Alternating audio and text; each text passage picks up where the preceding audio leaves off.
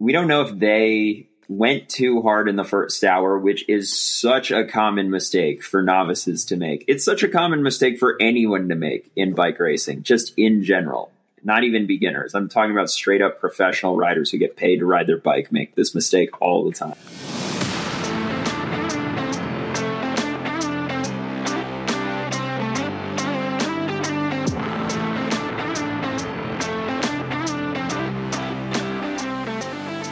Hello, everyone. Welcome to the latest episode of the Matchbox Podcast powered by Ignition Coach Co. I'm your host, Adam Sabin, and this week we're talking about how athletes respond differently to training, the what, when, why, and how of tapering, and how to recognize when you're dealing with everyone's least favorite B word.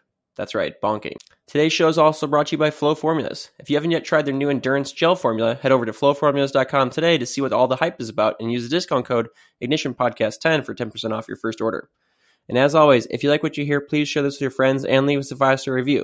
And if you have any questions for the show, drop us an email at matchboxpod@gmail.com with email title The Matchbox Podcast, or head over to Ignition Coach Co and fill out the Matchbox Podcast listener question form. All right, let's get into it. Okay, so this first question here comes from, their email is specialized at gmail.com or something. So I don't know your name. I apologize, but they say, hi, great show. Love the differing opinions that everyone brings and their honesty. My question is, how much performance variation have you seen from individual to individual for the same amount of training load over a preparation season? For example, I only have to do about half the load of my competition in mountain bike, road, time trial, triathlon, and gravel, and I still beat all of my friends. I discovered that my body responds better to less, but targeted workouts and far more rest than they'd get. Mm-hmm. It's weird. P.S. Don't be too hard on Dylan. He's still a good person. Thanks. Still a good person. Wow. So I don't know if that was a subtle flex by this guy. Yeah.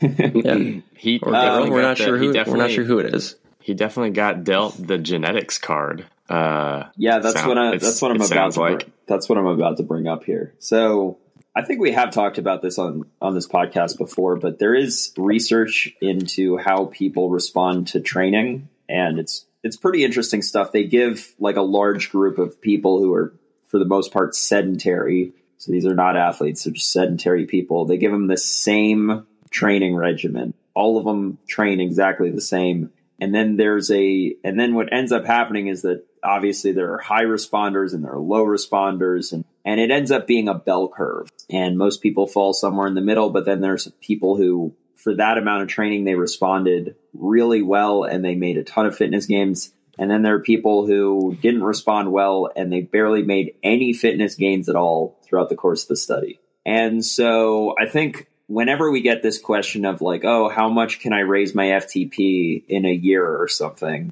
The obvious answer is it depends. I mean, I think anybody would have guessed that, but it depends on, how well you respond to training. It sounds like you respond really well to training if you're doing half as much as your competition and still beating them. Yeah, so I mean, they do bring up, the point that their training is more targeted and they input more rest into their training, which the rest component and even the targeted training component, I think that can be really effective for older athletes. So we're talking masters level athletes. So we don't know much context here into demographics of this person. How old they are, how trained they are at this point. Maybe they were super fit before they started doing half the training volume of their friends already, and now they're kind of just in maintenance mode. We don't know if they're continuing to improve at this point, but rest and specifically targeted training can be very, very effective for masters level athletes. So it's possible that that's what we're working with here too.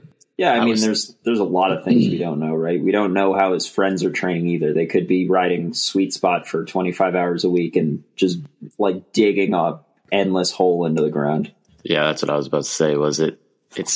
I feel like one of the most common mistakes that people make who don't have a coach, dropping in that Ignition Coach Co commercial right now, who don't have a coach, is that they overtrain. And so it sounds like, it might be the case that all of his friends are overtraining and he's actually training the proper way by like doing targeted workouts and then recovering from those high intensity workouts. So that could be what's happening here. But I mean, I totally feel like the genetics it sounds like he got dealt a good hand. I wish I had that where I only had to train a little bit and I could beat everybody. I've had people like, I remember somebody telling me like, I won't mention his name, but like telling me about a pro rider who they thought didn't train that much. And that I should check in on them to make sure they were training because the person was really good. Like, I'll just say he was a professional national champion. And my friend was like, yeah, I don't think he trains that hard. And I'm like, are you kidding me? He's won nationals. Like, how do you get away with not training that hard and you win? You're the fastest guy in the US. It's like, well, I guess genetics is a part of that. But yeah. And we see this all the time, right? With pre-built training plans where, let's say you have a pre-built training plan and 50 athletes sign up for it. All 50 athletes are probably going to respond differently to that training stimulus. Some of them, it might be the exact training plan they needed. Others, it might be completely opposite of what they needed. Some, don't respond at all. Some, there might be some that even get worse with a pre-built training plan if it's like really not conducive to how their body responds to the training. So, that's part of why we emphasize individualized coaching, because it gives the coach the opportunity to learn the athlete's physiology and what works for them, and then cater the training plan custom to what their needs are. Haven't they even done a study with two identical twins to try to even eliminate the genetic differences, and they still end up with pretty different outcomes? Or am I making that up? I don't know about that. I'm pretty sure I've read that. Probably not like a study, but I've read it in a book, I think, where they took identical twins and could be did basically what Dylan said. I don't recall a study like that. I'm not saying that a study like that doesn't exist. I just don't recall reading one. Yeah, I've definitely read something about that, but maybe it was just hypothetical. Yeah. So hypothetically, those two people would still probably end up at two different spots, even with almost similar exact. Well, I don't know if they would if they had the exact same genetics. Well, but they're still two individual people. The conclusion of the population study, or the studies that look at have a large cohort of people, and then there's a bell curve. The conclusion that they come to is that it's the genetic difference in the people that causes this difference in outcome, because they all had the exact same training plan and they all basically lived the same for the length of the study. Yeah, I guess I'm saying that like even more than genetics is even like a determinant. Like if the genetics and the training were the same, it still would end up being different, is what I'm trying to say. You don't know that. You just thought you heard that in a book. Yeah, but it makes sense to me. Like, okay, but how about we not throw out things that you thought you heard in a book? All right, so Drew, take it. I'll do some research. You could take it a little bit closer to home. How many times have you done? Like, do your seasons look the same year after year, or do you switch things up? I don't know. What I'm getting at is do you ever respond differently to the same exact training plan? Like if you go through like a VO2 max block, sometimes you respond differently. Yeah, probably. I would think, because there's other life factors and stuff to be thought of. For sure. I guess that's what I'm trying to say is like, there's a lot more that goes into it than yeah, that's what I'm saying. There's a lot more factors that get added in. Yeah. Mm-hmm. So again, we don't know who this listener is because they didn't give us a ton of context, and we don't know their name. But if you are listening and you want your friends to get as fast as you, send them our way. We'll coach them up. Or if you want to just smoke your friends even worse, you know who to call. That's right. Okay, let's move on to this next question from Robert. And he's talking about tapering. So we've talked about tapering in the past, but we can kind of touch on the basics here. So Robert says, "Hi, it's race season. Please give me some advice on how to taper for the last 2 weeks leading up to my event. I'm training 12 to 15 hours per week. My next race is a 100K gravel race in the Masters 60 plus category. And of course, I have the Pathfinders on my bike. Thanks, Robert." Nice. You don't need a taper. Just ride those Pathfinders all the way to the start line, man. Yeah. Tapering. something that seemingly a lot of people screw up, right? Like, how many people do you talk to and they're like, oh, I screwed up my taper. I did too much or I did too little or whatever. I think it takes some experimentation, but the basics of tapering is that and they've done research on this where they've actually had people lower their volume and then they've had another group lower their intensity, and they saw which one came out better. The group that lowered their volume and not their intensity came out better. So there's research to back this up. When you're tapering, you want to lower volume and you want to maintain a relatively high intensity. And that doesn't mean every ride is hard, obviously. Hopefully you're already not training like that, in which case you've got bigger issues.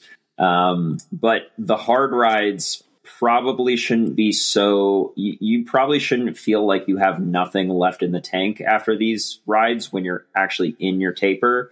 The hard rides instead should be, let's say you do 5 VO2 max intervals normally, maybe cut that down to 3. So you're still going as hard as you normally would go during the interval, but you're not going until exhaustion like you normally would. And that's in contrast to a typical recovery week, because during a typical recovery week, you usually somewhat try to maintain volume and eliminate intensity, right? I mean, there's different kinds of recovery weeks, but I would say a recovery week in the middle of, base season would be just lower volume and lower intensity. It's all around lower training load. Yeah, I guess that's what I meant. Yeah. But during a taper, it's important to keep that intensity up. Yeah, and that's probably the biggest mistake that people make is just neglecting the intensity aspect. I feel pretty doing good. Too much too close to the event. There are people that will stress over not getting enough training leading up to the event, and they'll be kind of cram training right up until 2 or 3 days before. And you have to recognize that the intensity that you're doing during the taper week is not really to improve your fitness. It's, you're trying to shed fatigue, but also just maintain sharpness. So doing that interval workout 3 days before, you're not trying to get the most out of yourself. You're just trying to kind of keep things sharp. So you like Dylan's saying, that's why you don't want to go to exhaustion 3 days before. Save that for race day. If you race a lot throughout the year, in specific, I'm thinking of a cyclocross season where you're racing. You could be racing nearly every weekend or every other weekend throughout the cross season. I feel like when things are that consistent, you start to get into a pretty good habit of you figure out what works best for you, which days to work out so that you feel good for Saturday and Sunday. At least with me, in my experience, throughout the season, I feel pretty good come race day on Saturday, Sunday. And so, I'm not I don't know. I don't deviate too far from that, even when I am tapering for the big A race at the end of the season. Because I already know that works pretty well and it has all season. So I kind of just stick to the plan. And I'm not trying to make any big gains the week of the race, but I'm not doing that much different than I would on any other race week, I guess, because I already know that works, Mm-hmm. Yeah. Yeah. And that's a good point. If training is going really well leading up to it, it's true. You don't want to deviate too much. Again, we're just trying to shed some of that fatigue, so that way you can, because especially a race like this, assuming a 100K gravel race is going to be harder and maybe longer than most of your longer training sessions. You want to make sure you have enough in the tank for the end of that race. A cyclocross race, you're only racing for an hour. In nationals, you're only racing one race. You're not doing back-to-back races. So you can, you just want to make sure that you have enough energy in the tank to get you through the end of the race too. So you think a bigger or a more demanding race requires maybe a little bit more recovery going into it, or I guess more taper, if that's what we're saying? It depends though, because you also need to carry a higher level of fitness too to carry you through the race. I would almost make the counter argument that the shorter and higher intensity the race, the more fresh that you need to be, and the longer and lower intensity the race, the less fresh you need to be. I mean, it's still want to be fresh, but if we're picking and choosing which one do I need to be more fresh for, I would say a shorter, higher intensity effort. I got you. Yeah, and it's a good point to bring up too for some of these longer events. sometimes what goes wrong with the taper is not so much to do with the taper, but the execution come race day, because all of a sudden, like, you might feel more fresh than you have been in your training, because you have that extra half week or a week of lower volume. And the fresher you are, the better you're going to feel, especially early on. And I see it a lot, and I've done this, made this mistake myself, where you use that freshness in the first hour or two, and then you fade as the race goes on. And it's really easy to kind of, deviate from your intended pacing plan, or strategy, because you feel so much better. Like you do have more freshness in your legs. But whereas like with the cyclocross race, like if you come in super fresh, like hopefully you can just maintain that freshness for the whole hour. And that's part of the benefit of coming in with fresher legs. Mm-hmm. Anything else to add there? I don't think so. We have time for one more. We can try. All right. Okay, this one's from Plamen. She says, "Hi, I am from Bulgaria. You probably have to Google it to find it. I'm new to cycling and triathlon, and I also like mountain biking too. I started cycling about 2 years ago, but got more serious last November. I got a plan from Dylan's Training Peaks offerings, the XC build 10 hours per week, and I did it twice, first time with pretty good adherence, and then modified it a bit to add running for the second time. I got about 50 watt increase in FTP total. A question for your backlog. I recently did a 100K mountain bike race. Took 6 hours. Last year was 6.5 hours, so she improved. Or they improved, I guess, I'm not sure. I felt amazing up to the 80th kilometer, and then felt power starting to drop pretty badly. I ate and drank a considerable amount of calories, so I don't think I bonked. Just felt weak. Is this a matter of volume? I'm doing road rides in zone 2 between 3 and 5 hours each weekend, on top of some shorter zone 2 and sweet spot / threshold sessions during the week. Is it just a matter of getting used to working for longer periods? Maybe it's just a matter of grinding some more? Thanks." Well, there's some information that we don't have. Like, we don't know what her pacing looked like relative to what her threshold is. Like, we don't have a power file with where we know what her FTP is, and then we saw what percentage of her FTP she was riding at for the first hour, and whether that was too high or too low. Plamen is a Bulgarian masculine name, by the way. So we apologize, Plamen. So did I say she? Yeah, that was my fault. Okay. Well, we still don't know. So we don't know if they went too hard in the first hour, which is such a common mistake for novices to make. It's such a common mistake for anyone to make in bike racing, just in general, not even beginners. I'm talking about straight up professional riders who get paid to ride their bike make this mistake all the time. So the pacing could have been bad, it could genuinely be something in your training, like you need to be doing longer training rides to build your endurance, or maybe be doing intervals at the end of your ride to build your ability to, go at high intensities under a fatigued state. But it's hard to know. If I were coaching Plamen, is that his name? Plamen? Yep. If I were coaching Plamen, I know that he says he thinks he's not bonking. But again, that's he didn't tell us exactly what he's eating and what his goals are, like per hour, carbs per hour. And then if I were coaching him, that would probably be where I would start, is let's dissect exactly what you're intaking during this race. Because I feel like that is the most common mistake. Yeah, people do make pacing mistakes, and I think they make nutrition mistakes that end up having him feel the way he's describing the way he feels at the end of a race, where he just doesn't feel strong.